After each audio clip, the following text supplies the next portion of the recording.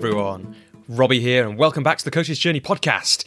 This is episode number 41, and in this episode, it is my absolute pleasure to welcome back to the show Robert Stephenson.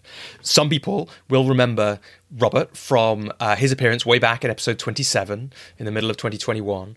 And if you want to hear Robert's story from the start, from when he was a performer and then discovered training and coaching, go and check out that episode. But you don't need to have listened to that episode to get a lot from this one. So in this episode, Robert talks about how he no longer carries trinkets in his pockets. His need to wear the crystals that represented his spirituality seems to have lessened. And this, he says, towards the start of what is a really fascinating conversation, is because he has come to embody the meaning of those items in his very being. So this has characterised a really important period in Robert's life in which he's departed from his role as director of Animus Centre for Coaching, one of the biggest coach training organisations in the world, as I understand it, and launched his own coaching business, Fan the Flames. Robert describes how leaving that and all the things that have happened to him since his last appearance on the show have enabled him to really step into new things. Back then, Animus provided a framework, or the scaffold, the same as the trinkets, the crystals he used to wear. So what happened when the scaffolding was no longer present? We talk about what's happened for Robert, what's changed for him in depth, with trying to get into the lessons about how to manage change, how to leave behind an organisation which has lots of your identity wrapped in it, and how to grasp opportunities that arrive and arise when circumstances change. We get into how he's made decisions led by intuition, how he's discovered things through play or been inspired by dreams as he took ownership of his future and embracing nowness. So we talk about recognising change in ourselves, what the stabilisers are in our lives, and can we take them off? We talk about embracing endings and managing change, listening to our bodies and accessing our deeper knowledge, and how to move. Beautiful story at the end of the show about how to move from loss to legacy. Robert talks really beautifully about the courage it takes to remove the masks we wear in our lives, in our careers, and the new ways that people relate to us when we show up as ourselves. So I hope this episode can be an inspiration for people who are on the edge of making a big change, or no one's coming, to see really how much can become possible when we leave behind something, even if it feels like that something is a big part of our lives. Before we get onto the show, it now is a great time to join the Coach's Journey community. So for those of you who don't know about it, it's a way to support this podcast. It's also a way for me to be your coach. I designed it to be a really flexible, affordable way to work with me. I designed it. It's a group coaching program designed to support coaches to create thriving businesses and thrive as people while they do it. You get to be coached by me. You can pay as little as £10 a month, all the way up to £100 a month, and get various different things as part of that, including lots of group coaching calls and some one-on-one coaching with me. It's also a chance to be connected to other coaches in really beautiful ways. And we had a first in-person meeting of the Coach's Journey community in August, and it was really wonderful to see those people who have connected in so many ways, in different ways, online, but many never face-to-face, partly because they're separated by oceans, begin to speak to each other, spend time together in person. And the reason it's now is a good time to join is because you can join at the £10 level now. Join the September call, which is on the 13th of September, 5pm till 7pm. And if you don't like it after that, if it's not for you, you can just cancel your membership. No questions asked. That's one of the things I wanted to experiment with this program, and I've loved how it's worked over the last couple of years, just over that now, I think. And so I would love to see you there at the Coach's Journey community call on the 13th of September. You can find loads more about that at thecoachesjourney.com/community. And if you've got any questions, of course, be in touch about that. And yeah, maybe we can support you in some way to create change in your life or your coaching business. And those calls are always jam-packed with insight, as much from what people bring as from me, more so in fact. And group coaching for coaches is a really wonderful way to learn a lot in a short space of time. So would love to see you there. But before that, we're going to get onto this conversation with Robert. He talks so honestly about the period of transition he's in, about leaving Animus, about what happened, and about where his life has gone since then. I just think it's an amazing resource to have. I was really lucky. I'm really glad that we spoke to him just before all this happened, so that we got a real picture of him at the end of that phase of his life, and that we got to speak to him now, right in the middle of this new phase of his professional life. happening. So I hope you get loads out of this conversation for that. And there'll be some more. In the works are some more returning guests for a second chapter, because people's lives don't stop. Their coaching journeys don't stop when they speak to me, as I say to Robert early on in this conversation. So do look out for that. But in the meantime, I hope this conversation really helps you to do what Robert says at the end of this episode, in a real call to arms, which is to live in the joy of life. So without any further ado, here is The Coach's Journey, episode number 41, with Robert Stephenson. Robert Stephenson, welcome back to the Coach's Journey podcast. Hey, Robbie, it's great to be here. It's great to return as well. I love the returning. Yeah, well, it's so funny that, because we scheduled this in a few weeks ago, and I've been thinking a lot about continuing journeys, and probably in the listeners will find in the next few months a couple more conversations with people who've been on the show before, because these things, your life didn't stop when we finished recording the last show, and those journeys that people make and the decisions they make in the continuing phase of their journey, I just think are really interesting. But I love that you just said the return there, because I listened back this morning to our last conversation, because we recorded it probably 16 months ago from where it is now. It came out about a year ago. And as we're recording, so it came out July 2021, but I think we recorded it in late spring. And there were so many things that I felt like, in a way, were like real echoes of what we might talk about today. But I didn't necessarily think about the hero's journey, right? Which we spent, I don't know if you remember, we spent quite a bit of time talking about last time, because we both love that idea from Joseph Campbell. And if people want to listen, they can go back or they can Google it, and there's lots and lots of hero's journey content. But I hadn't even thought that there's a little bit of manufacturing in some ways, but a little bit of hero's journey. It's like, okay, some stuff happened after we last spoke, and we're going to get into that now. Some things have changed for you. Quite a lot has changed professionally, at least from the outside, it looks like. And yet here we are back again, and that wonderful thing about returning to somewhere you've been or were before, and sometimes the things that shows us, I guess. Yeah, and also that returning and being different.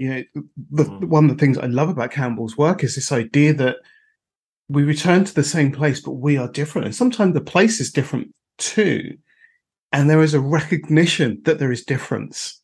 And a real sitting with, I'm not what I was when I left this space last time.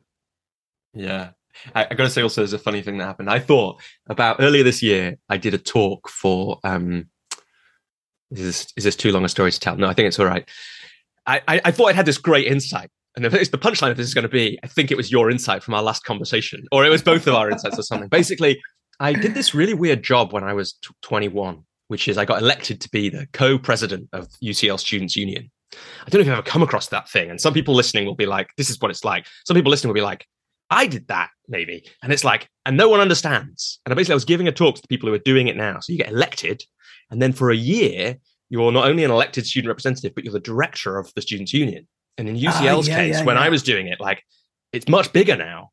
It had a turnover of about 2 million quid and 300 staff. So I was suddenly a director with these other people of this massive company. And what I was saying to the people who are leaving it now, and it's grown even more since then, was it's a bit like Narnia. You go into this thing, have this crazy thing happen. The bit I remember of those stories, it's been a long time since I've listened or watched, is that, those kids go into Narnia and then they live till they're adults, maybe even old people in Narnia. And then they come out and no one will ever understand. They have to go back to being the same age, 8, 10, whatever it is. And of course, that's the hero's journey story. And I thought that is really true for sabbatical officers. And then I started telling people, this is the bit that we talked about last time, that. And of course, that's the same with every learning experience, that there's a way in which we step out of it. But you're right. It's also true of this, you're a different person as you step back into here. And it's a really nice frame for this conversation, I think. Maybe I don't know if you slow down into that, because we can talk about the practical things that have happened to you. And we talked a lot last time. It's really interesting about decision making and letting things go and all that kind of thing. But for you as a human, What do you think's different about you now compared to 14, 15, 16 months ago? So I think one of the really interesting things that's different and the same, so this is where becomes beautifully complex, I guess, or paradoxical, is that I've always been a bit spiritual. That's always been an element that's hung with me. I've always been a bit of a Buddhist, a bit of a meditator. Just for anyone who's got this on audio only, Robert did a lot of air quotes around spiritual, meditator, Buddhist. It's great. I love it. A bit of a Buddhist, a bit spiritual, a bit of a meditator. Yeah. And there were aspects of my work as a coach, but also as a trainer, that allowed some of those elements to exist. But I would never say to people, "Yeah, I'm really into this idea of spirit and becoming and returning." I wouldn't necessarily say to people, people knew that I had crystals, so I would often wear a crystal bracelet and had my Buddhist meditation beads, especially in the training room, and they would say, "Oh, you Buddhist?" I go, "Oh no, I just like them." But what happened was, one of the things that really happened for me was when I stopped working at Animus and I was no longer the representative of a company that had its own rules, its own brand, its own way of being, that part of me just kind of turned up. And it was really interesting to go, well, do you know what? I have a real sense about intuition. I have a real sense about listening to the little echoes and the whispers that we don't necessarily know where they're coming from, that they might be leading us somewhere, to capture that thought that you have in the middle of the night, because actually that's a really good post. So a lot of my posts now are early morning captures, they're middle of the night captures, they're walking down the street going, wait, that would be something interesting. Quick, grab a voice note. Right, now write that down. Whereas in the past, we would spend, I was going to say months, not physically months, but ages going, right, what's exactly the right words for this post that goes out into the public? Now I'm like, write it, post it. And then friends and will say, oh, you spelt this word wrong, or that phrasing's not quite right. And sometimes I'll change it, and other times I'll go, no, that's it. That's how it arrived. So that's what I'm going to put out there. And so now there is this much more energy, spiritual based way of working. Now, some will say, maybe I'm just showing up in the now and just really embracing my nowness, because I no longer have to think about 3 month, 6 month, 5-year, 10-year projections. I'm just thinking about, well, what am I doing today? Who am I talking to? Who am I coaching? What am I training? I got to do a little bit of forward thinking, but actually I'm able to navigate that in a different way, so I can show up to it in a different way. And then part of what shifted with this is that I used to wear a lot of crystals and carry them in my pockets and stuff like that. And now I don't. And so it's like, as I've embraced that side of me more, my need to have trinkets that either demonstrate it or connect me to it has become less. So this is just really interesting mix of, well, you've become more spiritual, but those tokens of spirituality are no longer necessarily used or needed. Yeah, I want to stay with this because I've just got this like thinking of capturing. There's this really strong feeling that there's something important here, and I don't know if we can do this, but I wonder. It feels like it feels to me like it's something that is probably more broadly applicable. So something like there might be a broader human pattern, perhaps a pattern of growth, but like I don't know if this is right. So this is one of those times to just see if it lands, where there's a point through a shift in ourselves where we need or want or benefit from some reminders isn't quite right. It's like some things that connect us, and then at some point something's happened for you where you don't need them anymore. Yeah, what's coming up for you? So I don't know if this is a conversation that you and I had, or whether this is somewhere else, but it's like the scaffolding. Mm. So the scaffolding on a building it doesn't necessarily hold it in place, but it holds it so people can work on it and create it. And at some point, it no longer needs that, and that falls away. Similar to when you work with a client or a group, you are sometimes a scaffolding for them to go through their journey. And at some point, they don't need you and they can let you go. They don't need. It's a bit like those bracelets we sometimes wear that have a word on it and we ping when we want to remember it. At some point, we no longer need that. We become that. So the tokens are no longer necessary. Like I've got this whole thing about alchemy and alchemists in my system at the moment. So there's this thing about, sometimes we need the magic wand to cast the spell, and other times we are the wand, we cast the spell. Yeah, lovely. And I think when we go broader, I think there is something for people to go, what are the things that I am using to lean against to hold me up that I don't actually need? I can take off those stabilizers and I can actually ride free wheel without them. I haven't taken them off to notice that yet. Yeah. Yeah. Yeah. It feels like there's those two. There's the other, I'll come back to that in a sec. The other side of it would be like I love hearing this and the way we're talking about it, because it's just that reminder that we can be humble enough to know that sometimes we need the scaffold as well, right? That's why most of us hire coaches sometimes, right? Yeah. Or all the time. Yeah. It's like you want some of that scaffold through the change. But I guess, when you talk about maybe realizing that we don't need the tokens or the scaffold anymore, and I get that, like ones that sometimes we've held onto them longer than we need them. In what you said there is the implication that when you no longer need the scaffold or the tokens, when you let go of them, something more is possible. And I'm curious for you, as you've noticed that you've let go of these tokens, or maybe it was the scaffold of animus in some ways, but what has become possible for you in that shift as you've realized you don't need that anymore and you're not using it? So one of the things that became possible leaving animus, which I had no realization around until it happened, was so I'll give a little bit of a backstory. So when I left, I decided that I had 3 months, a month of just hanging out with people, a month thinking about what I was going to do next, and then a month of making it happen. And my savings allowed that. So I was like, I don't need to panic, but in 3 months, I need to be doing something. But let's just take a month out.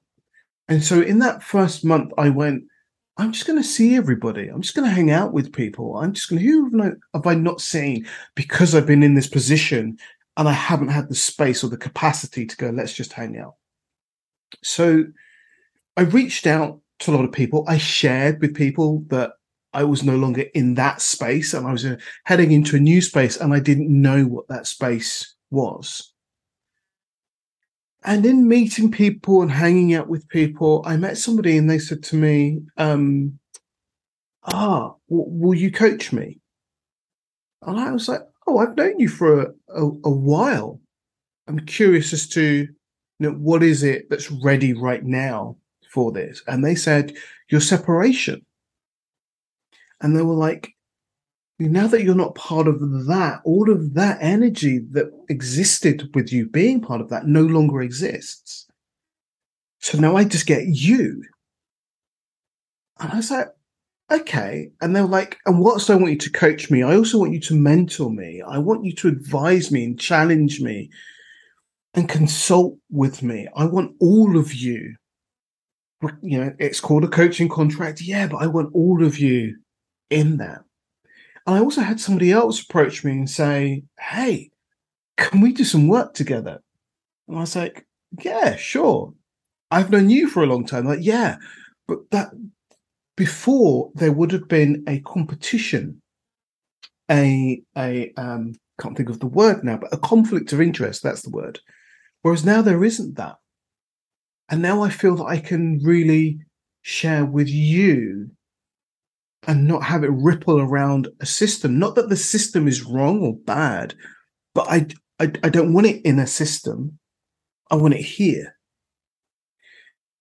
And so I found that there were approaches that were made that were really about working with the individual and not the organizational self that I had no idea would have that were even being blocked.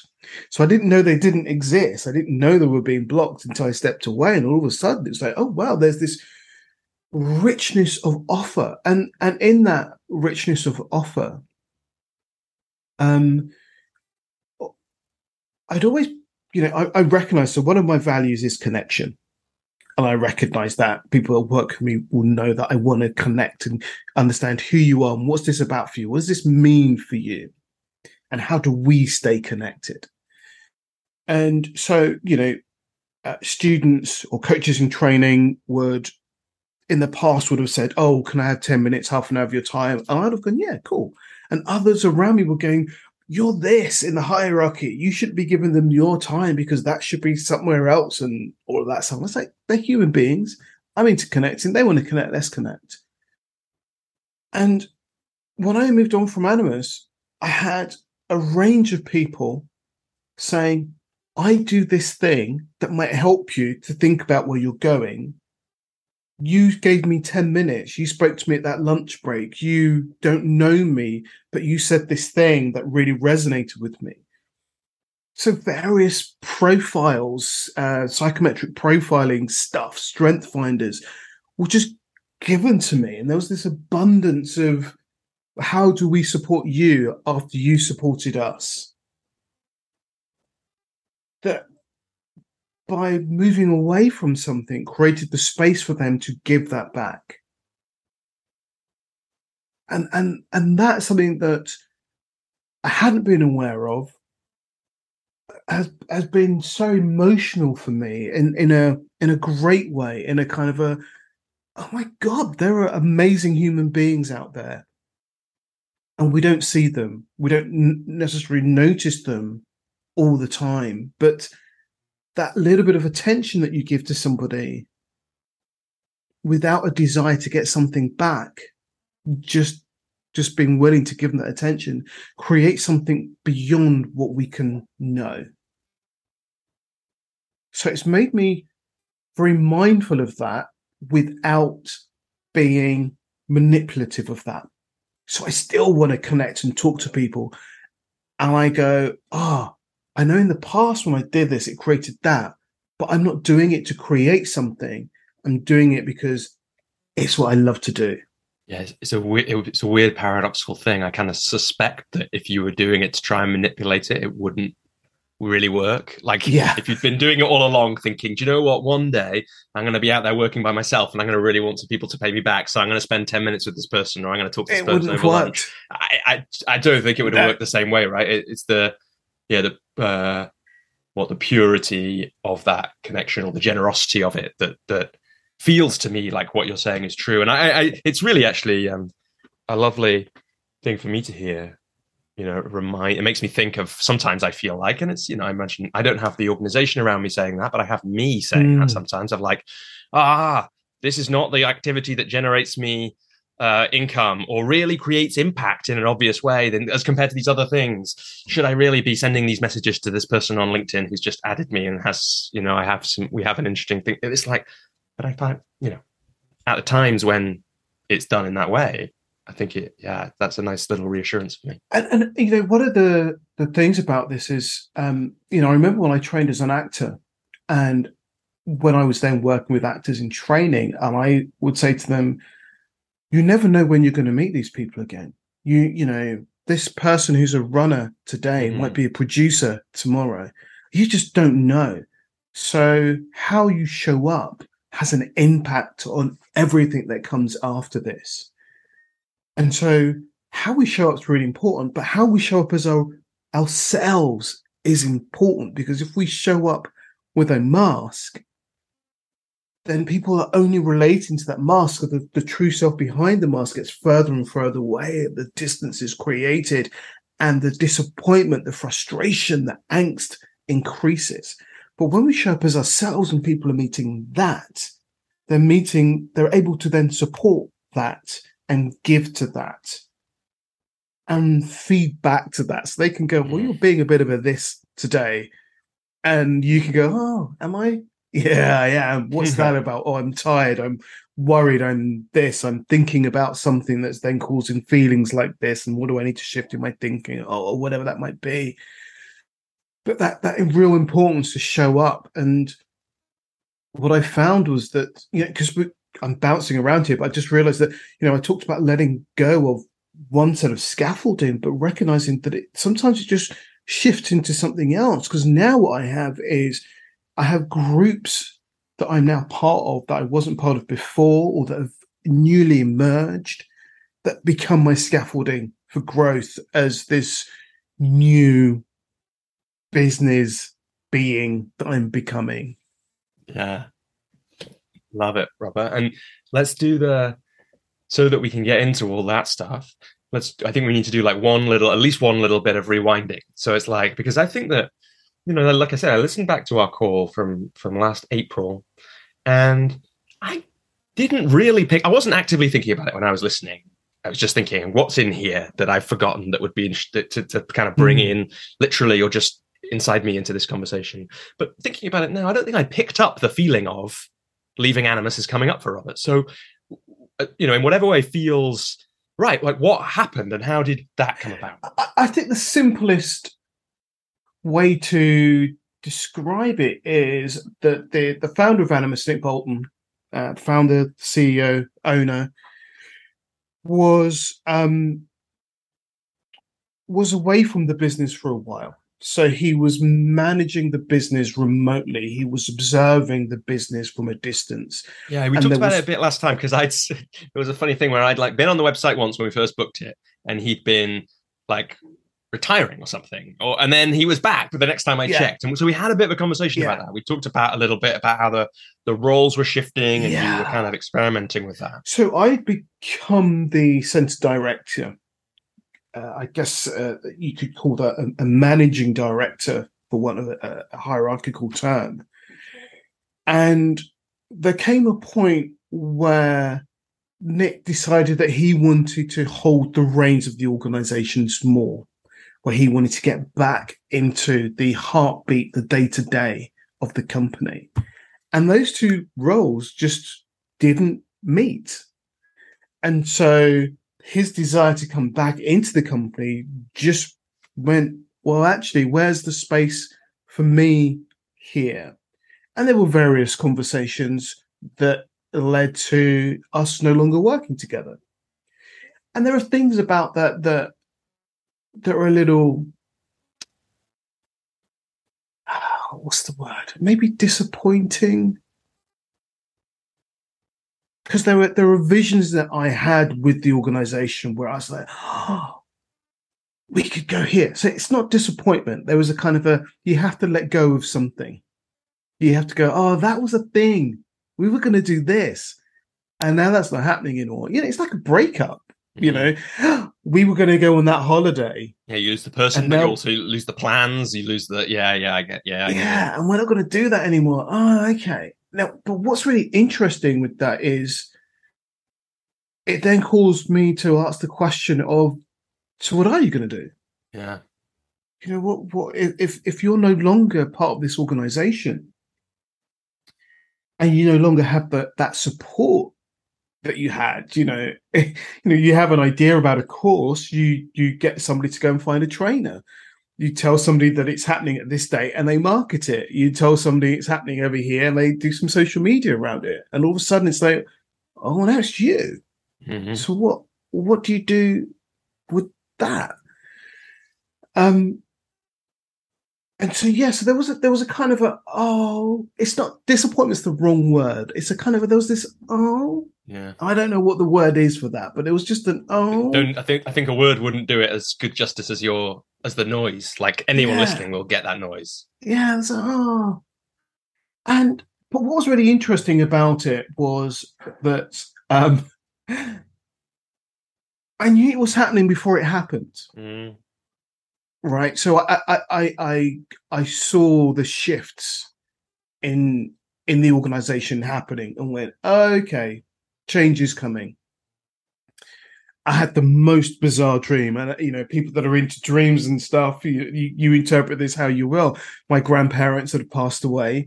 I'm sat in their kitchen in my dream, and my grandmother in the dream is saying to me, "Well, I'll buy you a PlayStation." And I'm saying to my grand, "I don't have time for a PlayStation." And she's going, "No, I'll get you a PlayStation. Which color do you want?" And my granddad, who was always cleaning the cooker, that's one of my big memories of him, was cleaning the cooker and nodding at me as if to say, "Yeah, take it. Take this offer of the PlayStation." And I remember waking up from it and going, so there's play in there, being more playful. Okay, but there's also time to do this. What's that? And just kind of sitting with it and going, what's that? And so when the decision was made, I had no stuff. I had no regret. I had no oh my God, what do you mean this is happening? It was like, oh, okay, yeah. Get it now, Gran. Yeah. I'll go play. Okay. Yeah. And I can't remember quite why I was saying that, but so that ended, which just created a space.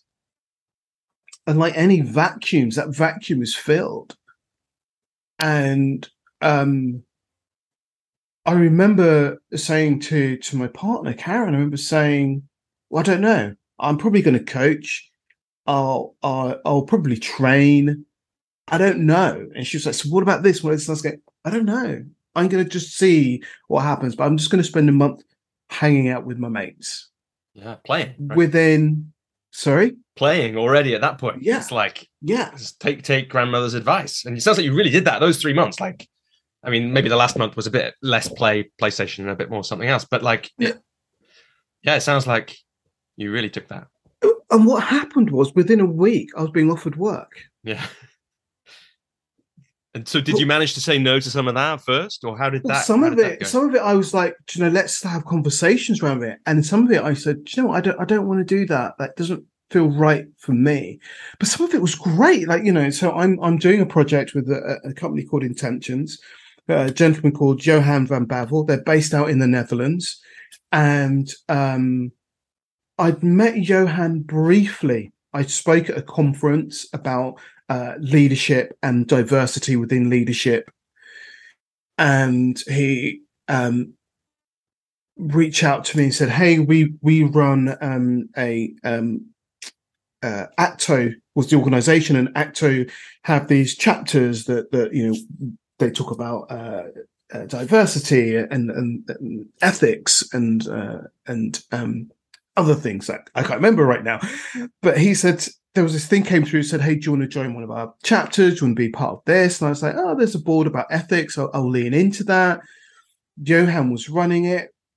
When I announced that I was leaving, he was like, "Hey, why don't you come and play with us?" And he said, "Play." He was like, "Why don't you come and we've got this thing happening. Why don't you come and do this?" And I went over and we met. We had a great time. There was a lady called Dorinda and he that were running this kind of coaching yoga energy mix up. They were trialing this mashup of these beautiful things, and I just had this great time with them. And Johan and I, we've just been playing and going, what about this? And what about that? And how about this? And how about that? And at the end of September, I'm off to the Netherlands for 2 days to co-deliver some training with him. And it's part of a year-long program. And then we're going to bring that program to the UK. But we've just been playing, and it came from us playing around with that. I got some work with Ivy House London that came from somebody going, you and I, we've met a couple of times, really like you. There's this group that I work with. Do you want me to introduce you to them? And I was like, yeah, cool. Let's do that. So this was Darren Smallridge. And he introduced me to Ivy House. And I met with Claire and Claire Mitchell. And so Claire and I are having this conversation, and she's saying to me in the conversation, we just want to catch up because we really like Darren. He says, you're a great guy. Let's meet. We're not looking for anybody right now. And part of me is going, well, I don't know if I'm looking for anything right now, but this is great because at some point I'm going to need to be doing something. We get chatting. She lives in Cardiff, but she used to live in London. So we do the whole thing of, so where do you live and where did you live? And we realized that the new coffee shop called Starfish Loves Coffee, we both used to go to this coffee shop. And I was like, wait, she's like, yeah, I used to be in there all the time with my kids. And I was like, I used to be in there all the time because the guy that owns it, he's an actor. So we used to talk about acting and business and all sorts. And I'm like, that's funny. We lived down the road and we never met. And now a year later, we're meeting, or years later, rather, we're meeting and having this conversation. And I remember halfway through this conversation that was just a let's get to know you and see who you are, going, I feel like I'm being interviewed.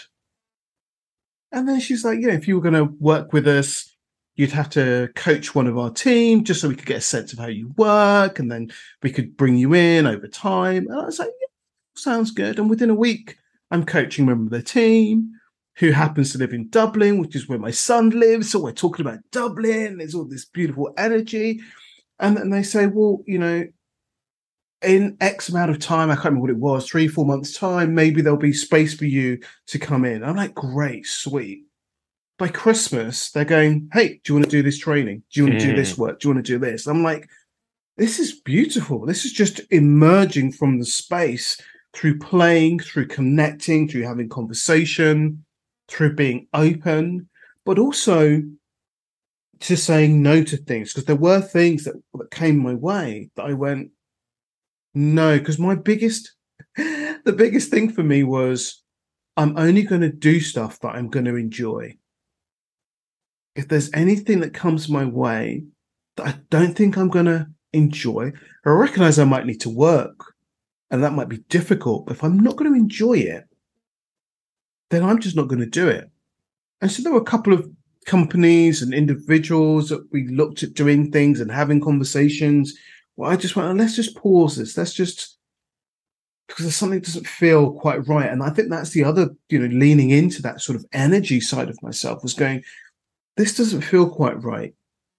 So I need to step away from it, or I need to have a conversation about it.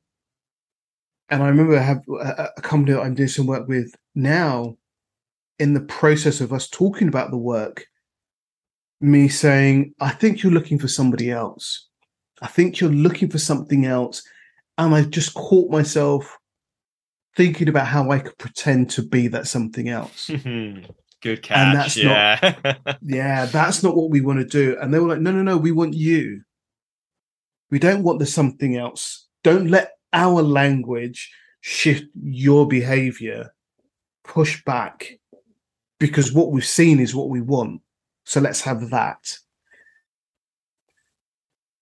Yeah. Yeah, lovely. And I mean, I can kind of feel the answer to this question I'm about to ask in everything you've just said, but I'm curious, like, what the question specifically brings out for you. So there's actually one that came in from a member of the Coach's Journey community, who was just basically saying, who's followed your work since we last spoke, I think, and said it's intriguing which opportunities he's taking up and how he's choosing what to get involved with since leaving Animus. And I've seen a couple of those ones, them come up in my whatever social media feeds. And the one that Alex pulled out was the work. I think there's a new role that you just shared recently about being associate coach supervisor for coaching inside and out. And how do those how have you decided what to take on? Is it just enjoyment? Is it? Yeah, go on. So the thing is, right, there's also timing. So Claire, the CEO of Coaches Inside and Out, Claire McGregor, I've known Claire for a long time. I want to say 10 years, but it may be longer than that. It may be a bit less than that. I'm not very good when it comes to stuff in the past, but I know it's been years. And I've seen her in conferences talk about her work. I've had a proposal to interview her and another organization that work in prisons, but that it didn't quite come off at that time. When we were doing some training in Manchester, we met and we went for dinner, and we've had conversations for years, and we haven't found that, well, how do we work together then? Because I love the work that they do. And this idea of coaching can have this huge impact on people that feel like there is no options. I mean, you're in prison. You have very little control over your life in that space. But to be able to work with somebody to explore, but what can I do? What is possible for me? How can I shift my thinking? How can I expand my learning so that at a point in the future I can do? I just go, that's amazing. And I just go also the bravery of a coach that goes into an institution like that and sits with somebody, not the sitting with somebody, but the impact of going into those spaces. I used to work in pupil referral units, and I remember going into those going, okay, you get really good at ducking in these places. You get good at running in these places because stuff kicks off. And being given the opportunity to support that work, I was just like, yeah, absolutely. And it was, Claire reached out saying, we're looking for supervisors. We're looking for some more coaches. We're going to put some out. Will you share with your network as well? And I said, yeah, sure. And then I was like, I'm also interested myself. And she was like, oh, that's good, because that's kind of what I was hoping for. And then we're having a different conversation. And then I'm going, okay, this feels good. And then the other supervisors that are part of the team that I'm on, we've met and we've had conversations, and they're amazing, beautiful people that are all different stages of life and business and careers. And we come together as this unit that support people that are doing great work. And I guess, why did I choose it? I chose it because working with Claire is going to be fun. I chose it because it feels like meaningful work. It feels like my work has an impact, not a direct impact, but I'm supporting people that are working at the coalface, making an impact on others. That feels meaningful to me. That feels like that has purpose and something grounding about that. So yeah, but there's also recognition that this was 10 years in the making. Mm-hmm.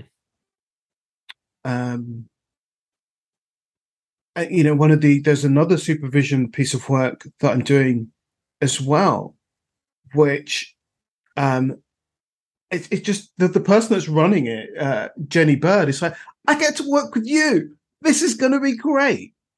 You're somebody who I've interviewed. You're somebody whose books that I've read. You're somebody we've sat and had coffee together, and now we're going to do some work together. Yeah, let's do this.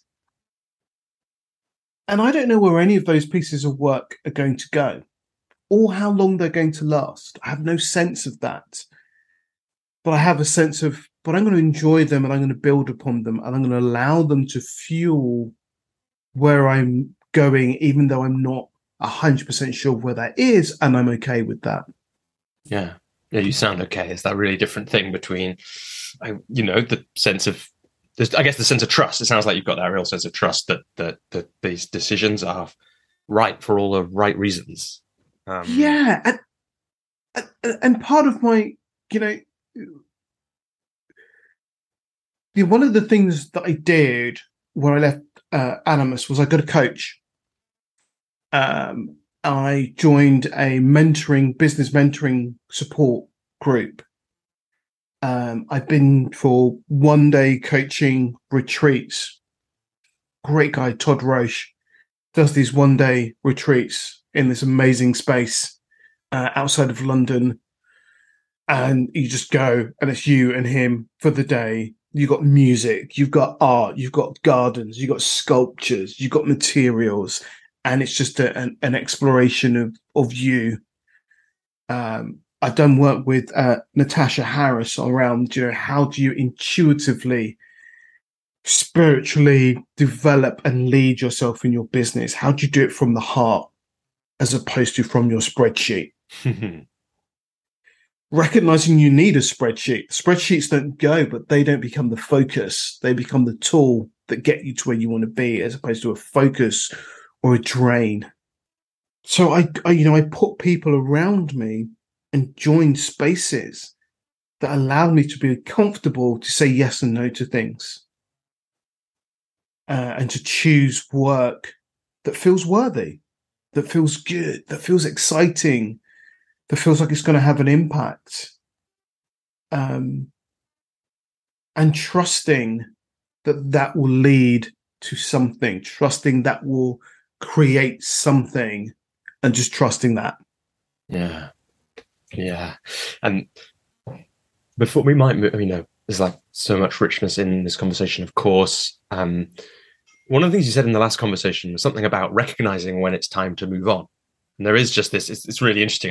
That phrase just stood out, of course, this morning when I was listening back to that conversation. And I wonder what do you know about when it's time to move on now that maybe you didn't know when we last spoke? That you always know it. Deep down, the signs are there, but we're not necessarily paying attention to those signs. That there is fear, that there is ego attached to it. There's ego of position. I recognize now that one of my challenges was, oh man, I'm center director of this entity, and now I'm Robert the freelance guy. And somehow placed a value label upon that, which meant that I was less, until I caught myself and went, dude, what? Come on. But recognizing that, recognizing when you say to people, oh yeah, I'm the center director of this company, and they've heard of the company, as opposed to going, I'm me. And they're going, well, who's me? So there's ego in there. So notice that the play of your ego around your decision making. And also, if we're lucky, if we're fortunate, if we're blessed, we do work that we love. We do work that is aligned to our values. And when that stops being the case, it's an indicator that there is a shift. And it doesn't mean that they're bad or you're bad or that anybody's wrong. It means that there is just a parting of ways. There is a shifting in the waters. The rivers diverge, and it's now time to cross the land and get in this stream and go in a different direction that may even feel very similar, because what I'm doing feels almost exactly the same as what I did, but it's different. And I think I was coaching somebody recently who was talking about that idea of when is it time? And I said, how are you sleeping? And they said, not very well. And I went, maybe there's an indicator. I can just feel, not necessarily for me, I sleep pretty well at the moment. I can feel people listening to this going, bits of life flashing before our eyes. I can kind of feel my life flashing before my eyes from different periods in my life where there was some scaffolding that needed to be let go of, where there was some ways that needed to part, all those kind of things. Great little A great compass. It feels like that we've given people already in this conversation a few compasses for these periods of change. It's like, how can you look for that scaffolding or the tokens that you don't need anymore? Or, how are you sleeping? It's like, if you're not sleeping well, something's up. And I mean, I'm really aware, that doesn't make it easy to solve the situation, right? It doesn't make it easy to part the ways. But I definitely count myself in, it's like incredibly blessed that I sleep well at the moment, because there've been plenty of times in my life where I haven't. Yeah. And so so there's lots of Claires in my world. So I'm also doing work with Claire Dell. There's something there for me to look at. All the Claires in my life. I did some work with Claire Dell on physical intelligence. And what was beautiful about that was we met on LinkedIn. We had a chat. Claire said, I think we're going to work together at some point. I was like, cool, let's see what happens. They were evolving their program. They were looking for people to take part in the program to support that evolution. And so I went and I did their program called Physical Intelligence. And it's fueling some of the stuff that I'm going to be doing for a talk later in next month. And one of the things I really tuned into, which will also help people think about their compass, is what's happening in your body. Because our bodies are constantly sending us signals about what's happening for us and how we are. And we get really good at ignoring them. We get really good at numbing them. We get really good at working through them. And there was something that this work with Claire really spoke to me was, how do we listen to them? How do we go, oh, my heart is just a bit of it's not quite settled, or it's a flutter. Somebody said something to me and it doesn't feel good here. Well, they've said it and I'm like, oh, how do we notice that? How do we notice, well, where is my tension? And what might that mean for me? I have this really weird thing where if I'm tense and I'm not aware of it, it shows up in my right ankle. So if I notice my right ankle is hurting, I go, all right, stop. What's going on? What are you not saying? What are you not doing? Where are you compromising? Or where are you worried? Where's the thinking that the ankle is going, hey, something's going on? And paying attention to that and noticing the moment I get it, it starts to shift, it starts to move. So what are our bodies saying to us? And when we're in those challenging roles, how do we pay attention to that? Because often what we do is we numb. We go home, we have a couple of glasses of wine, and we can't feel the messages in our system. So if we're numbing, let's check out what might be going on there. Yeah, I always, just made me think about it. I didn't think I said this to you last time we spoke. Robert Holden introduced me to a poem by a woman called Ingrid Goff Madoff, and the poem is something like, God spoke to me in flowers, and I, who was waiting on words, almost missed the conversation. And I always feel like that, like, when there's a part, it's not my right ankle, right? But whatever those similar things are, it's like in the end, life will slap you in the face and say, there's a thing going on here. And then usually when that happens, I start to see the 10 previous messages that absolutely didn't quite get through. Absolutely. There's a lady called Ishik Tabla who talks about, she did a talk, I don't know how long ago, that I attended. And she said, we have to get quiet enough to hear the whispers. And it's just stuck with me. And I've noticed that recently I've said it a lot. So I either need to reach out to her, or there's something about that holds more meaning for me than I'm aware of. Yeah, nice. But I just love that. Yeah, so good. I've got one question about animus, and then I want to ask some stuff about what else is going on for you right now. One of the things you said last time was people leave animus and they come back. Do you think you'll ever end up back there? No, you know, No, shaking head. no. No. I don't. So I think that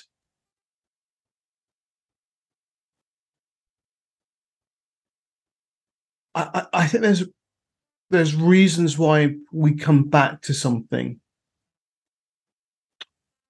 Sometimes it's about security. Sometimes it's it feels like a safe space. Sometimes it feels like opportunity. I think for me, the opportunities that I have now, I wouldn't have if I went back. It would be a back.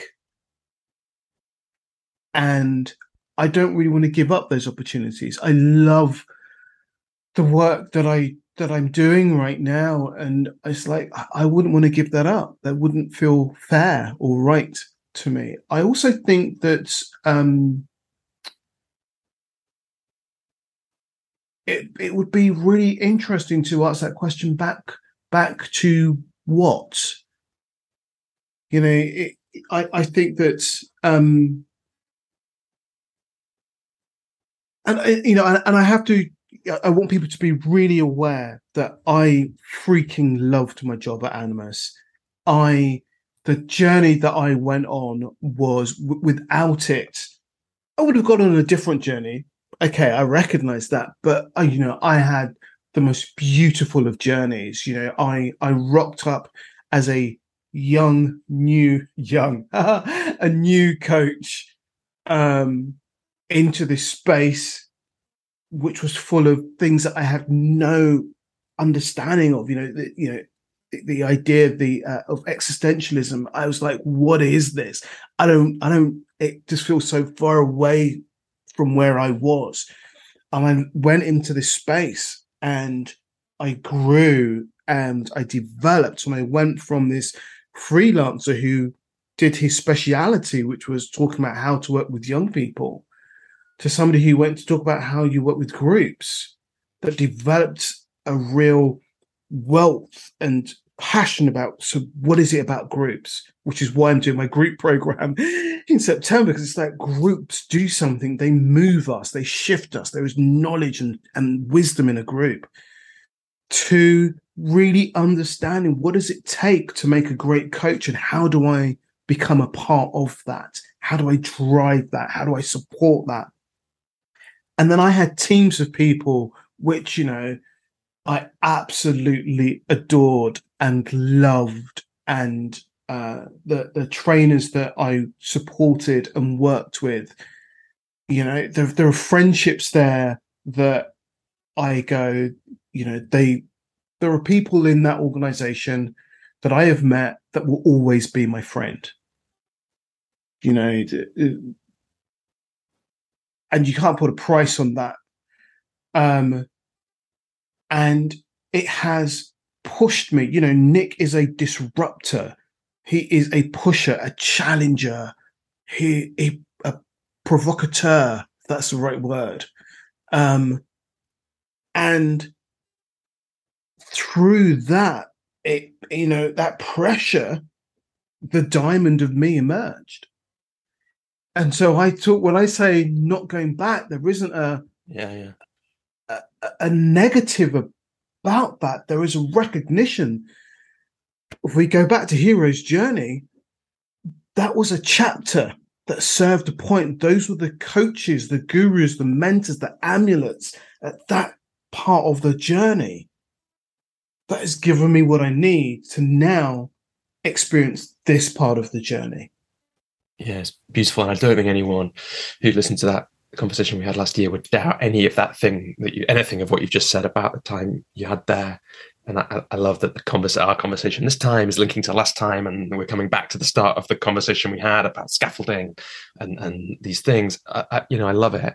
And one of the things that I really felt, actually, I'm really grateful we had that conversation at the moment we did, because it did feel to me like I didn't we didn't know each other before that conversation, and I didn't know exactly what the kind of feel of the conversation would be, but it did feel like we talked about your journey and we talked about your time as a performer, and then maybe, I don't know what you'd call it in the middle of that, a trainer, and then, or a leader of groups, and all those things that you did in that phase. And we ended with, that conversation felt like it was about you as a leader of an organization, which is like a chapter of your life now, which, I don't know. I think probably that's the only organization you've been a leader in that way. Is that right? I'm not sure. I guess there's the theatre company as well, so it's not quite true, but a different kind of thing. The scale of it, like you say, you can go into a room with certainly coaches and say, "This is where I work," and they say, "I know that," right? So that's like all those things you talked about.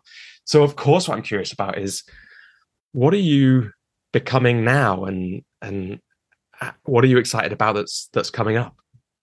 So, there's a lady, I'm just making sure I get her surname right, Lander, Kate Lander, who is the CEO of Ivy House. And Ivy House has dinners where all the freelancers and the employees, we all get together, and it's lovely. Great dinners, great conversation. And twice I've sat with Kate. At the 3 I've been to, twice I've sat beside Kate. And the first time I sat beside Kate, she made me think about money in a different way. She's worked in banking and in education within the banking fields, and I'm probably getting all of this so jumbled and messed up. She's probably going, "That's not my job." But she worked within banks and within the finance industry, and just talked about money in a different way. That shifted something for me about how I looked at myself and money, and made me go, okay, maybe I can earn that money, or maybe I can think about money differently, or the value exchange differently. And then the last time I sat with her, we were talking about what I was up to, and she said something about, you could be a freelancer, or you could be a business. And I said at the time, don't want to be a business owner. I've seen those, that stress, that hard work. Whoa, don't want to do that. Walked away from that conversation, and about a week later sent her a message going, "Thank you for that nudge, because actually I am a business. Whatever way I look at it, I am a business, and I am a business owner, and I am a leader of myself and those that work alongside me in this. And what I'm becoming is I think, somebody who works with leaders, having been a leader, being able to go, I get it. I get what it's like when you're new into it. I get what it's like when you're middle management in there. I get what it's like when you're at the top and you're making decisions that impact hundreds of other people. I get it. I get what it's like when the finance person is telling you about the impact of a decision or not. So I can sit with people in that. So I think there's something there about leadership and being a leader. But there's also this piece that's always existed for me around, we're all leaders of our own system. But we don't recognize it or realize that. And we think that the world happens to us. And the work that I'm doing with Ivy House, which is fueled by Elka, the founder, Elka Edwards, and the book that she wrote, Extraordinary Lives,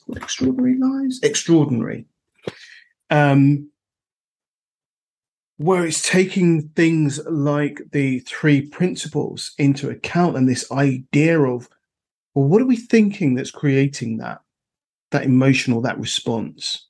And how do we get conscious of our thinking? How do we get into conscious mind? And for me, there's something about as leaders of our lives, how do we get conscious of that? And as somebody who works with, outside of the training stuff that I do, and I guess the corporate coaching, but even involved in that corporate coaching, how do I sit with people and go, yeah, this is tough, right? But I'm here with you and I understand it and I get it. But how do you step back up? How do you dust yourself off? How do you say no to that? And becoming the person that supports people to do that, but from a stronger position, from a lived experience, and from a desire to live my life in a way and go, that's how I'm going to live my life. So one of the things I went was, I'm going to have adventures, right? So me and my friend Marcus, who is a coach and a coach trainer and a supervisor and all those wonderful things. We both used to train coaches in Berlin. Pandemic came, Berlin got closed down, well, everywhere got closed down. And we were having a conversation one day saying, we never got to say goodbye to Berlin. I went, so why don't we go back? Why don't we go and spend a couple of days? And we spent 3 days in Berlin visiting all our old haunts, meeting with people that we'd met while we were there. And I was like, we can just do this, right? We can just have adventures and do the things that we want to do. Next week, I'm off to West Island to do a firewalk instructor course. On my podcast, I met Lottie Moore. She's a firewalk instructor. We got talking about it, and I was like, I want some of that. Okay, how do I do that? Okay, right, I'm going to go and do it. And there's been a shift for me from, oh, that's interesting. Oh, I'm going to watch that from afar to, well, I want to play. How do I play? It's a bit like the work that Todd did with me, where he was running a group. And I said, Todd, I know you're running this for a group. I don't want to be in a group. I want you all to myself. How do we do that?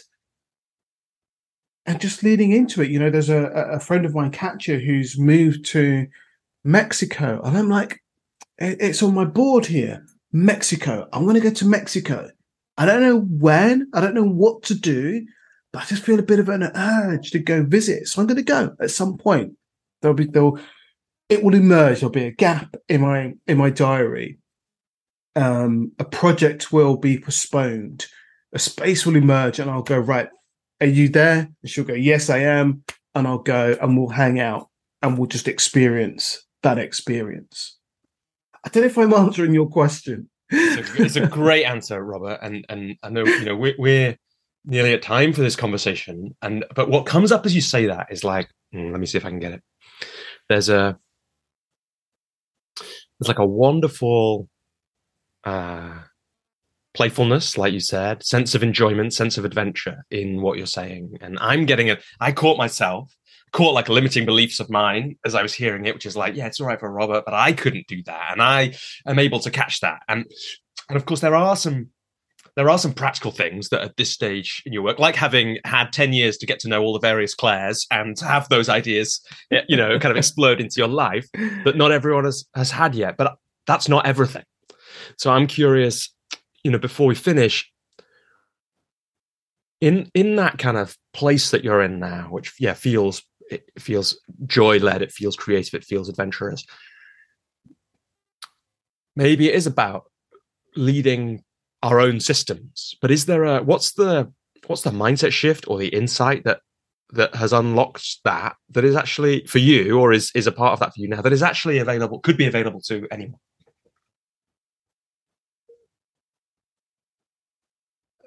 So part of it, I guess, is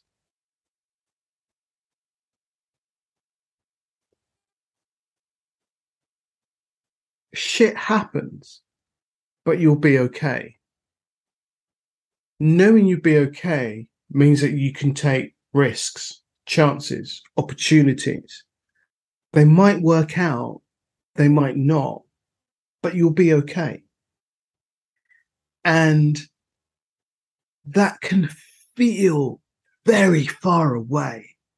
I know that there will be people going, well, it's okay for you. You had some savings. I don't have that, but it's okay for you because X, Y, and Z. Just take a moment to recognize that some of the things that you think I have that make it okay, I don't have. We make assumptions on people's support or resources, and we go, they have that, so that's what they've got to fall back on. And sometimes they don't. So there's something about, how do you recognize that, shit will happen, but I'll get through this. And something magical. I was talking to Elaine Remy yesterday, and she talked about, from, what's her words? From loss to opportunity, or loss to celebration. But this idea that something bad can happen.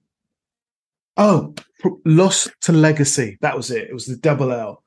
Yeah. She said, I had a loss, which was her mum passing, and I created a legacy, which was her cake business. So Elaine runs a cake business that sells these Jamaican rum cakes that her mum used to make. Wow. And I think they're called Vise, and that was her mum's name. So it's like there was this loss, but I'm going to turn it into legacy. I'm going to turn it into something more. So maybe what I'm speaking to here is, so as I'm talking, it's coming. What I'm speaking to here is that we will all have loss. Things will go wrong. How do we get back up again? Because I know that people would have completely justified my behavior if when I left Animus, I stayed in bed for a month. People would have justified my behavior if when I left, I effed them blinded about they don't know what they're doing, this, that, and the other, from an angry place. But something shifted in me in that moment that made me go, what next? How do I learn? How do I take all of my learning from that experience and apply it somewhere else? And how do I step into my power? How do I own it for myself in this? So there's something about owning it. There's something about learning from it. And there's something also about we can leave it and leave it and leave it and leave it and leave it, and it's too late. I'm 53 in something like 10 days time. I'm 53, and it's like I feel like I'm just beginning. I feel like I've just worked the shit out and I'm having a ball with my life. It's amazing and wonderful. I could have been 73 and got to this point.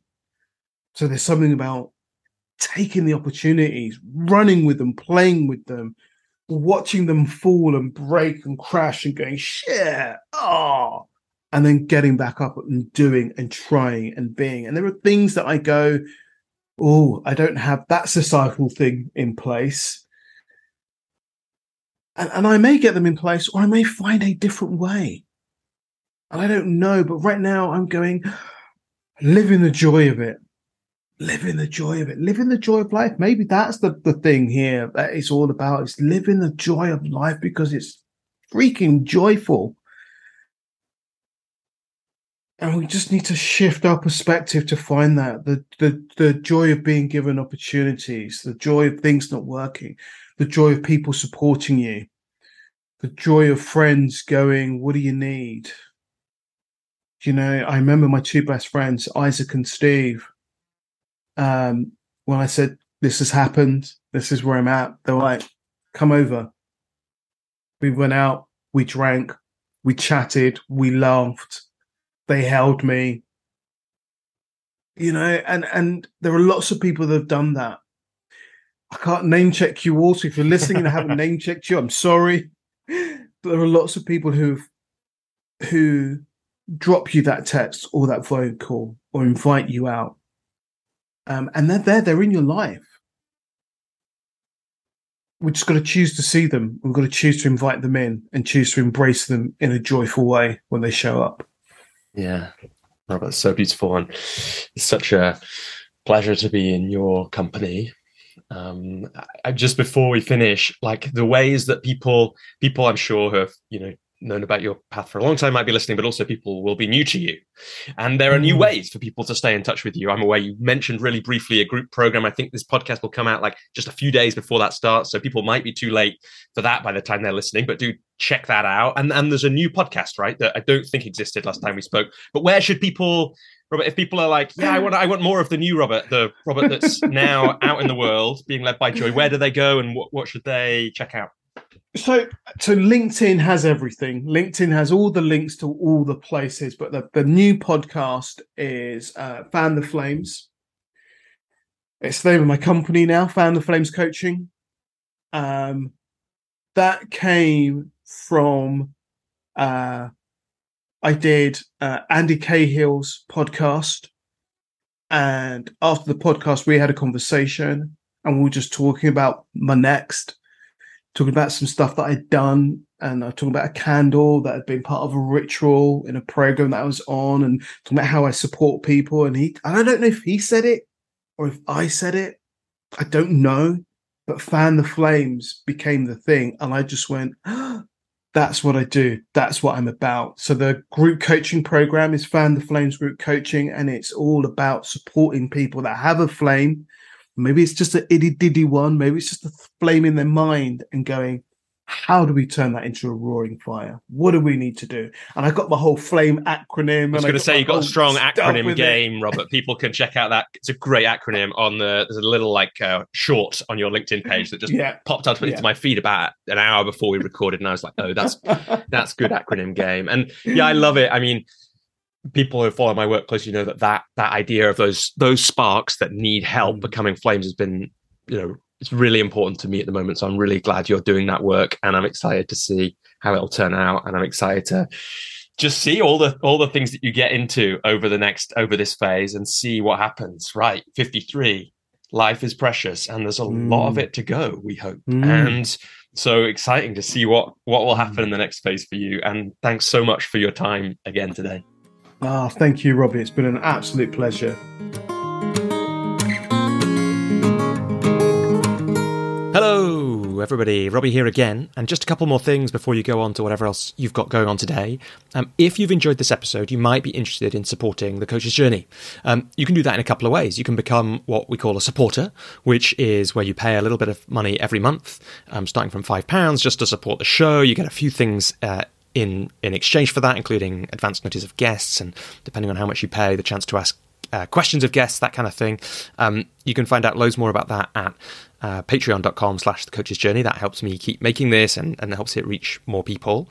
Or if you'd like to do all that, but also become a client, you might be interested in joining the Coach's Journey community.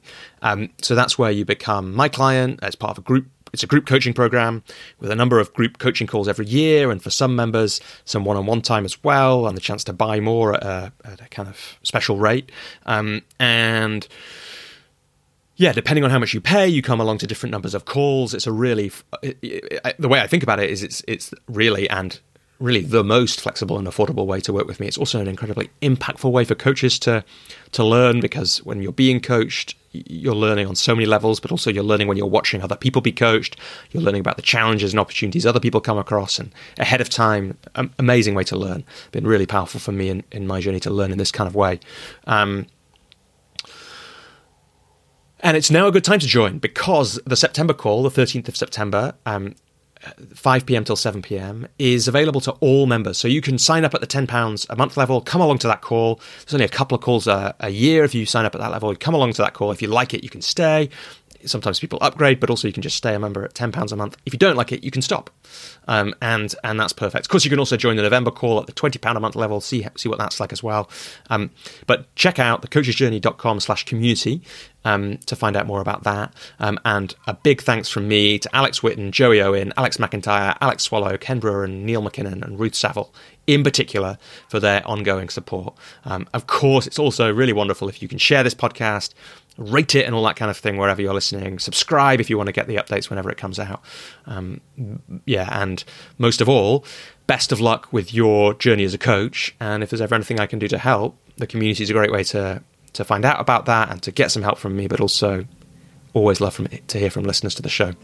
Have a wonderful rest of the day.